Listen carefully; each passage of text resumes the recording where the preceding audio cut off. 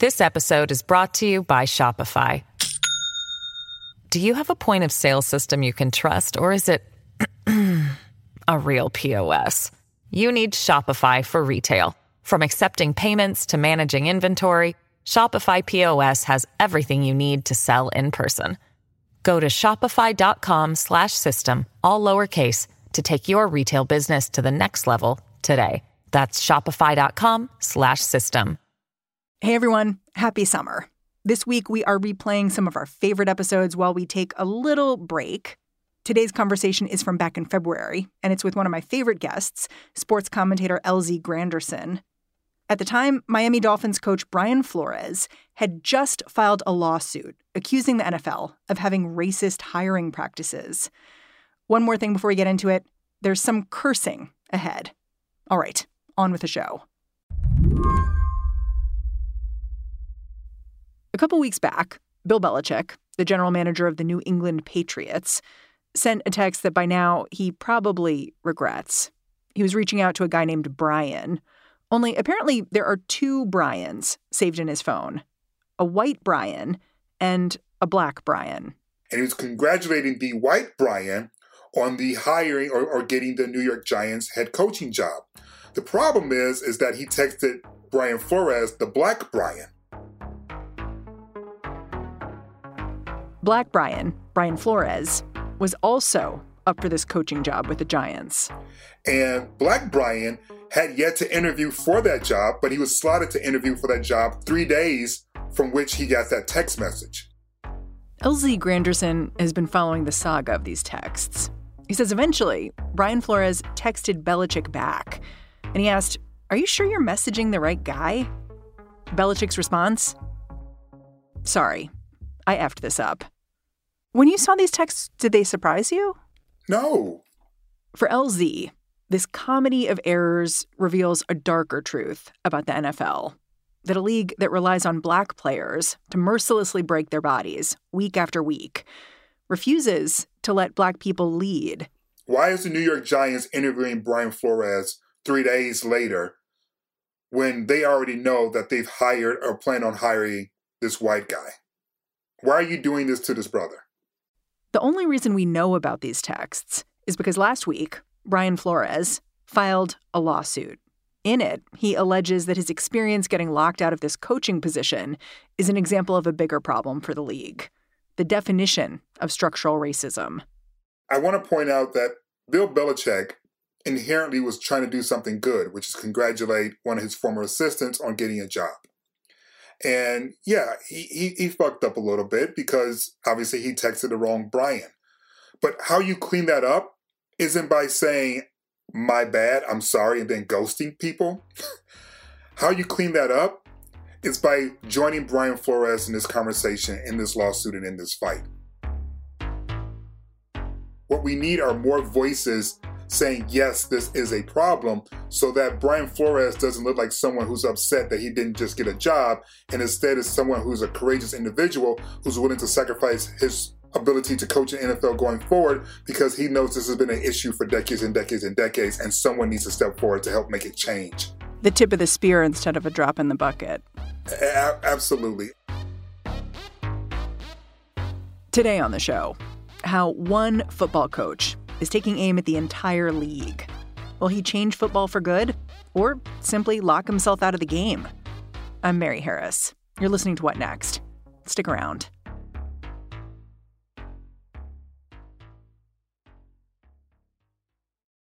This episode is brought to you by Discover. When it comes to your finances, Discover wants you to know they are the credit card that is always there for you. With 24/7 U.S.-based live customer service, everyone has the option to talk to a real person anytime, day or night. Yep, that means no more waiting for, quote, normal business hours just to get a hold of someone. We are talking real service from real people whenever you need it. Get the customer service you deserve with Discover. Limitations apply. See terms at discover.com/creditcard. The reason Brian Flores was interviewing for a job in the first place is because back in January, he got fired. He used to be the head coach of the Miami Dolphins. His lawsuit looks to explain both why he was let go and why he's had trouble landing somewhere else. and it is a barn burner. He and his lawyers filed it on the first day of Black History Month. And the complaint kicks off by comparing the way the NFL does business to a plantation. It says, quote, the owners watch the games from atop NFL stadiums in their luxury boxes, while their majority Black workforce put their bodies on the line. What Flores is actually suing over is what he says is a pattern of discrimination by the NFL over who gets hired into senior positions. And the suit is a class action. That means Flores thinks more people are going to join his cause. Can you introduce me to Brian Flores for people who may not know him? Like, how did he become an NFL coach? The hard way. You know, he spent 20 years coming up the ranks through coordinator and assistants. He went to Miami after having been with the New England Patriots for years. Is that right? He was an assistant coach with Bill Belichick, which is how the text message, came to be. He was an assistant there. But he just spent, 20 years, coming up the ranks. He's not parachuting in like, for instance, like Josh McCown would be. Josh McCown was a longtime journeyman quarterback in the NFL. As far as I know, his only coaching experience is at high school level. And yet he's reportedly on his second interview of being the new head coach for the Houston Texans. That is an example of someone parachuting in without coming up through the ranks. Brian Flores is someone who spent nearly 2 decades preparing for this moment. Was it always kind of a mystery of why he was let go from the Dolphins? Like when you got that news last month, were you like, that doesn't really make sense. He seemed to be doing pretty well there. The industry felt that way. If you go back and check on social media, particularly if you follow African-American or Black or just sports writers in general, but particularly sports writers of color, we were all like, what? This doesn't make any sense. Why would you fire someone who finished the season so strong? Why would you fire someone whose quarterback was in and out of the lineup and that position is still sort of wobbly, but he still found a way to win? Why would you let that person go? And there had been some, rumors that he and management did not get along, but we weren't necessarily clear at that particular time as to what that meant. Now, as we look at the lawsuit, it appears as if management wanted him to lose, and he refused to lose because guess what? Say he does lose and gets the money, and then he gets fired for losing and having a bad record. Look how hard it would be for him to get rehired if he has a losing record in his only attempt at being a head coach. Yeah, in this lawsuit, Flores alleges a couple things. Basically that the real reason he was, quote unquote, difficult to work for, which was the rumor that was put out there, was that he wanted to play by the rules, but his bosses didn't. They wanted him to have meetings with quarterbacks that he wasn't supposed to have by the NFL rules. They even offered him $100,000 a game to throw the game to lose, which he didn't want to do. And I think what you're pointing at here is really important, which is that as a Black man, as a Black coach, he was in an impossible position, which is there are so few Black coaches. I can only imagine that he feels like he cannot be doing the wrong things. It would be so easy just for him to be out.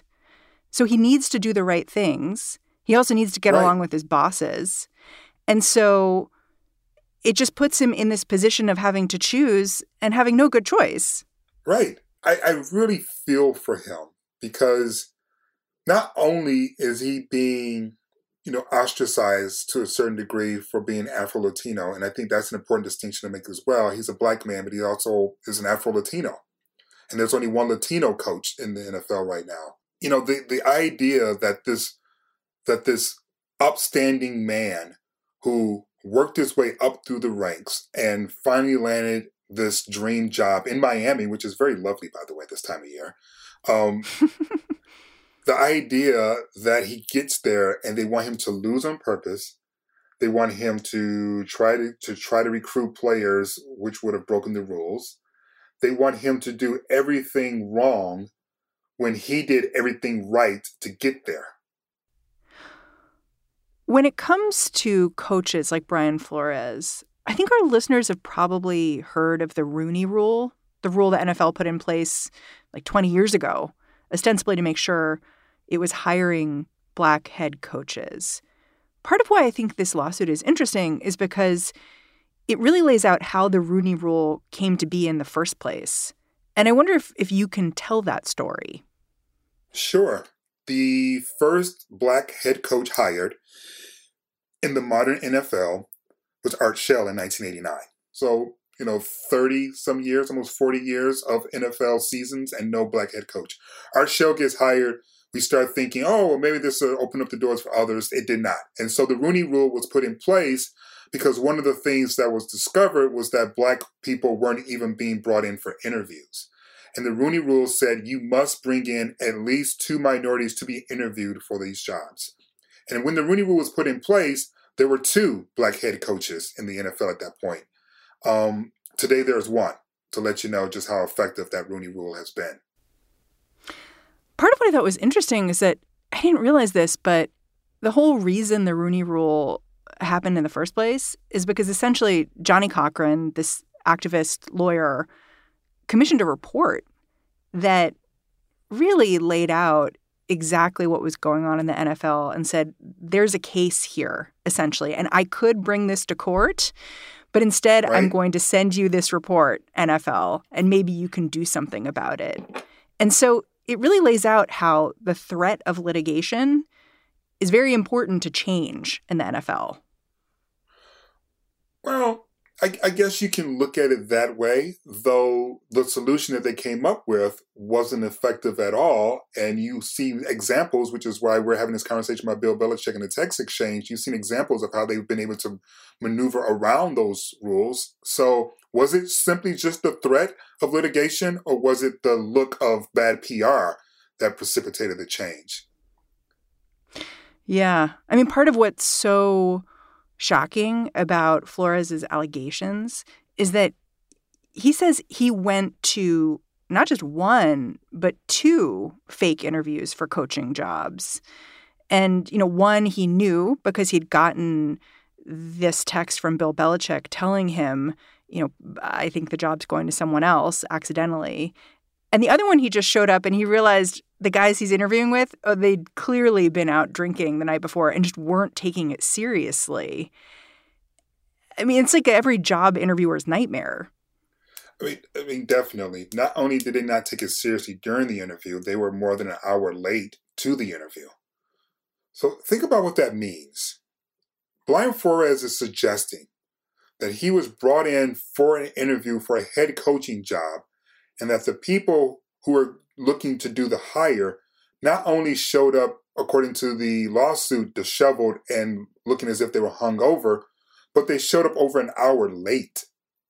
This is the NFL, where we know there are tons of coaches who punish players with fines for being late. John Elway, one of the people mentioned in the lawsuit, is one of the greatest quarterbacks of all time. He knows how important time in the NFL is as a player. So the idea that one of the greatest quarterbacks in league history was so flippant with time as it pertains to matters in the NFL lets you know just how little they thought of him and this process in that interview. One of the more damaging allegations in this lawsuit when I read it was that it's not just that Black coaches are less likely to be hired, but that once they're hired, they're more likely to be fired, even if they have a winning season. And I hadn't realized that before. You probably had. Oh yeah. I mean, I'm from Detroit. Our last winning seasons were with Jim Caldwell, who was a Black head coach. He had secured back-to-back winning seasons and was fired, and they haven't had a winning season since. Brian Flores had back-to-back winning seasons, including finishing 7-1 down the stretch, or 8-1 down the stretch, actually, which has never happened before in NFL history. And he led the Miami Dolphins to its first back-to-back winning seasons in more than 20 years. Essentially, since the Rooney Rule has been in place, the Miami Dolphins has never had back-to-back winning seasons until Brian Flores, and he was fired. So yeah, I've seen it. in L.A., Coach Anthony Lynn, who didn't do a terrible job by any stretch, was let go after, the starting quarterback was injured before the season even begun. And they let him go. And you're sitting here like going, well, first of all, he spent most of his tenure with an aging quarterback who retired soon thereafter. So kind of not in his control. Not in his control at all.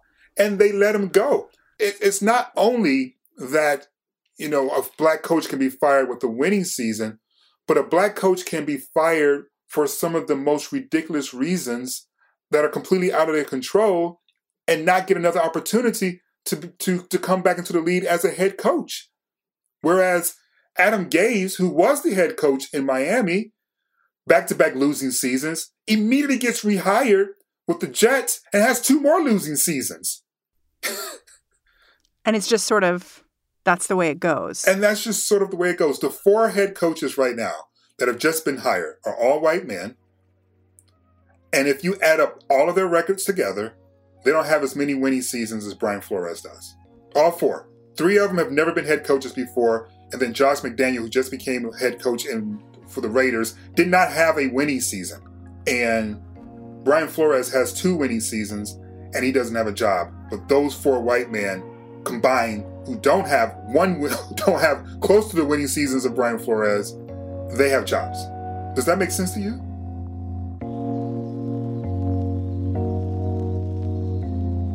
When we come back, the NFL responds to Brian Flores' suit.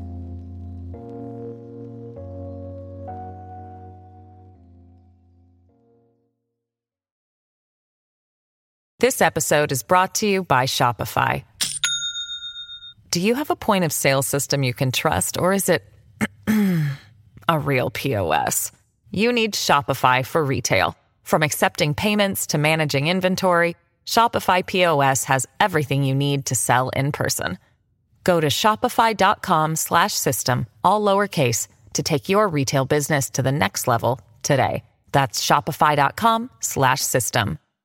This podcast is sponsored by Ramp. Are you the decision maker in your company? Consider this. For the first time in decades, there's a better option for a corporate card and spend management platform. Meet Ramp, the only corporate card and spend management system designed to help you spend less money so you can make more. Most corporate credit cards offer points as incentives, but those points amount to less than their worth in real cash value. Ramp's business cards offer you cash back, real money in your pocket. Plus, you control who spends what with each vendor. And Ramp software collects and verifies receipts automatically, which means you'll stop wasteful spending and close your books in hours instead of days. Businesses that use Ramp add up to 5% to their bottom line the first year. If you're a decision maker, adding Ramp could be one of the best decisions you've ever made. And now get $250 when you join Ramp for free. Just go to ramp.com/easy. Ramp.com/easy. RAMP.com/easy. Cards issued by Sutton Bank and Celtic Bank, members of FDIC. Terms and conditions apply. For people who don't know, can you lay out what the teams have said in response to this lawsuit? I can do it in one sweeping stroke sentence. Brian Flores' accusations aren't true. And they look forward to disproving them. They're all basically the same thing. The teams themselves, the 3 individual teams, have said that its accusations aren't true. But more importantly, and I think this is the part where most of my frustration lies, is that the NFL said they're without merit. And the NFL said that very quickly. Why did that stand out to you? It stood out to me, one, they didn't even acknowledge there was a possibility. You have the Rooney Rule because you acknowledge that black coaches haven't been getting a fair shake at a head coaching opportunity. So you've already said that his accusations have some merit because you have the Rooney Rule still in place. 2, you just went through the Colin Kaepernick conversation, who sued you, by the way, and he settled out of court, by the way. You just did that in front of the world. 3, you just got sued for racist practices in terms of compensation for retired players, using race norming as your barometer, a metric that's used that starts off with the premise that black players aren't as intellectually sharp as white players to begin with. So you just had this in front of the world, and now you're going to tell us, without even so much as acknowledging that it's something that you take seriously or something that you want to investigate, you just say it's without merit? Like, we've seen it ourselves. We don't need you to gaslight us. I wonder what you think about the solutions offered up in this lawsuit. Because in addition to seeking monetary damages, Brian Flores is asking for these structural solutions that I thought were really interesting. Like, he talks about funding a committee dedicated to sourcing Black investors who would have ownership stakes in teams, or incentivizing Black general managers and head coaches by, for instance, having draft incentives for that, which I thought was pretty innovative and interesting. What did you think? So how many Black women have been on the Supreme Court? That would be a 0. And what was the country's response when Biden reemphasized that he plans on nominating a Black woman to the Supreme Court? Well, I mean, what kind of a qualification is that, being a Black woman? I mean, is this our standards now in terms of the highest court in the land? The reason why I brought that up is because in this country, we have tried a variety of things to help close the racial disparity gap. Have we not? We've passed laws, we've done marches, we've had conversations, we've done, innovative, creative ways to get more people of color in positions of power or authority, or at least be in position to be considered for those positions. We tried the Rooney Rule. We've tried our Rooney Rule. We've done Reconstruction. We've offered up 40 acres and a mule that never transpired. We've tried a lot of things. And what is abundantly clear is that you can legislate behavior, but you can't legislate a person's heart, and you can't legislate a person's mind. And so while I do believe that Brian has suggested a lot of creative ways to rectify this, the reality is that unless the owners themselves have a change of heart and mind, they'll just continue to look for ways to usurp those creative methods that Brian Flores presented, just the way that he usurped the creative way that the Rooney Rule was put out in the first place. So you're saying even if the NFL said, okay, we'll do all these things, you're not going to believe it till you see it? Who would? They have fucking I'm sorry, I used fucking, but I'm just getting really passionate now. But it says, end racism in the end zone. As they're paying Black players less money than white players based upon the color of their skin on the back end for brain injuries and for health reasons, for retired players. They're saying end racism when they know good and damn well Colin Kaepernick is not in the league because he wanted to end racism.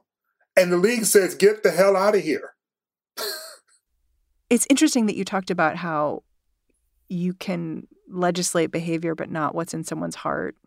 Because the complaint actually begins, and I'm going to get the quote wrong, but it was a Martin Luther King Jr. quote, basically saying kind of the flip, saying you can't change what's in someone's heart, but you can incentivize behavior changes with lawsuits like this one.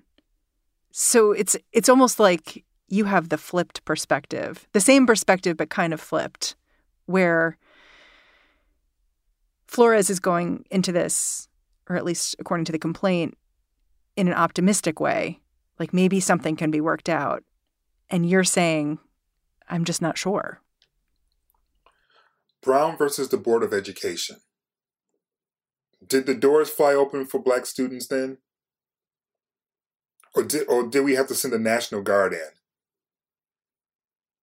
So I'm not trying to be pessimistic. I'm not trying to be optimistic.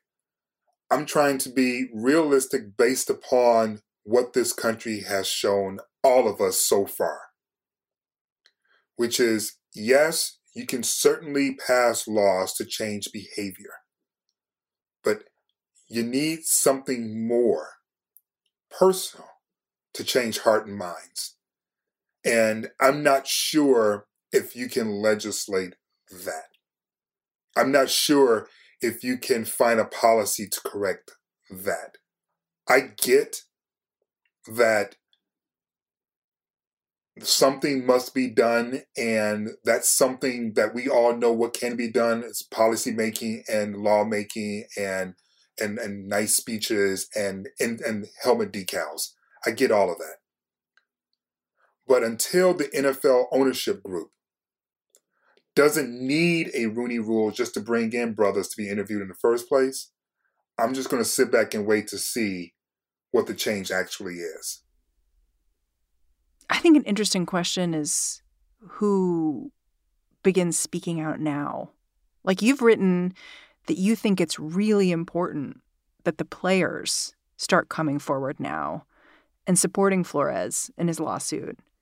And you've said the coaches, too. What would that look like? Well, I think there are a variety of things that could be done with the muscle of players and coaches. I mean, with the option of work stoppage as a threat. You tell owners this gravy train that we're on is going to get derailed, they're going to want to know how to fix it. But until the gravy train has a threat of being derailed, they're just going to keep on rolling the way things are going, because things, monetarily at least, have been going extremely well. Very, very well. And look, I'm an NFL fan. I'm a Rams fan. I'm happy as fuck right now. We might win the Super Bowl. But that doesn't mean that I'm happy with the state of the NFL. And I think... Yeah, how are you going to watch the Super Bowl in the middle of all this? Oh, right in the stadium. Like, are you just able to... Right in the stadium. That's how I'm watching, girl. I'm right in the stadium. I'm going to be right there. But is your heart kind of divided? It's like this. I spend a lot of time writing about politics. And I spent a lot of time writing about social justice issues. And, one of the hardest stretches of my career was writing about this country shortly after George Floyd was murdered. And the reason why I said it was one of my hardest times is because you write about the injustices, you write about the criminal justice system, you write about systemic racism. And eventually someone, usually someone white, though it doesn't have to be white, shout out to you, Candace Owens, someone says, if you don't like it, get out. Right? That's not a solution. Yeah. And so it's very similar when it comes to NFL viewership and fandom. Suggesting, just stop watching is basically saying, get out my country if you don't like it here. No, this is America. That's not the solution in America. The solution in America is that we rise up. I'm not visiting your country. I'm challenging my country. So I'm not going to abandon, this sport that I love. I'm going to challenge it to be better. And that's what Brian Flores is doing. I didn't read anything in the lawsuit that said he hated the NFL or that he hated football. But I did read that he wants it to be better. He wants it to be fair. He wants it to be equitable. And that should be something we all want. So when I write that the players that is now on you, yes, I did focus in on the 70%, the more than 70% are black, but this is also directed towards the white players as well.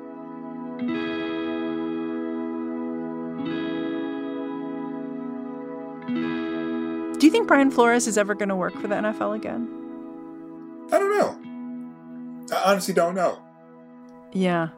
It just struck me that, unlike, say, Colin Kaepernick, Brian Flores isn't going to get an endorsement from, like, Nike.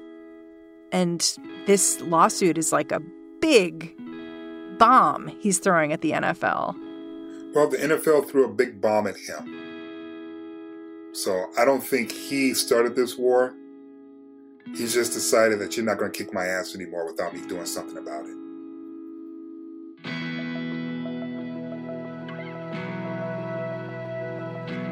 LZ, thank you so much for joining me. I love talking to you. Thank you so much for having me. Thank you for letting me get all this off my chest. I've been very angry today. LZ Granderson is an op-ed columnist over at the LA Times. He also hosts a podcast for ABC News. It's called Life Out Loud with LZ Granderson.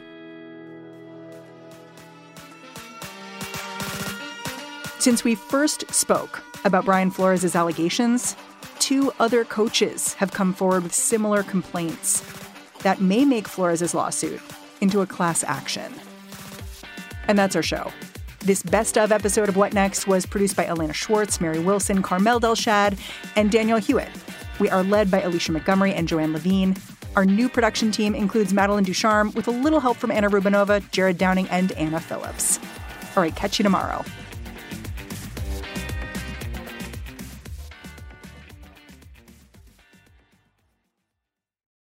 For the ones who work hard to ensure their crew can always go the extra mile, and the ones who get in early so everyone can go home on time, there's Grainger, offering professional-grade supplies backed by product experts so you can quickly and easily find what you need. Plus, you can count on access to a committed team ready to go the extra mile for you. Call, click Grainger.com, or just stop by. Grainger, for the ones who get it done.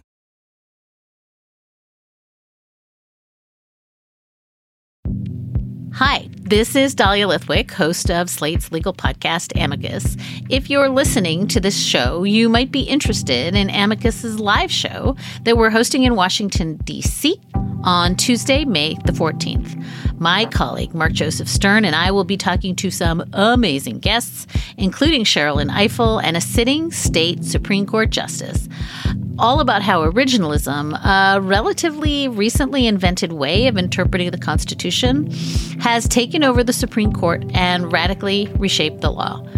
It's been doctrinal rocket fuel for the conservative legal movement and facilitated the rolling back of abortion rights, the expansion of gun rights, and the obliteration of the separation of church and state. And as another wildly consequential Supreme Court term careers to its end, the court's originalists are on a tear. But there's something you can do about it, and we hope you'll join us in D.C. on May 14th to explore the possible pathways out of the current situation. Go to slate.com/amicuslive for tickets.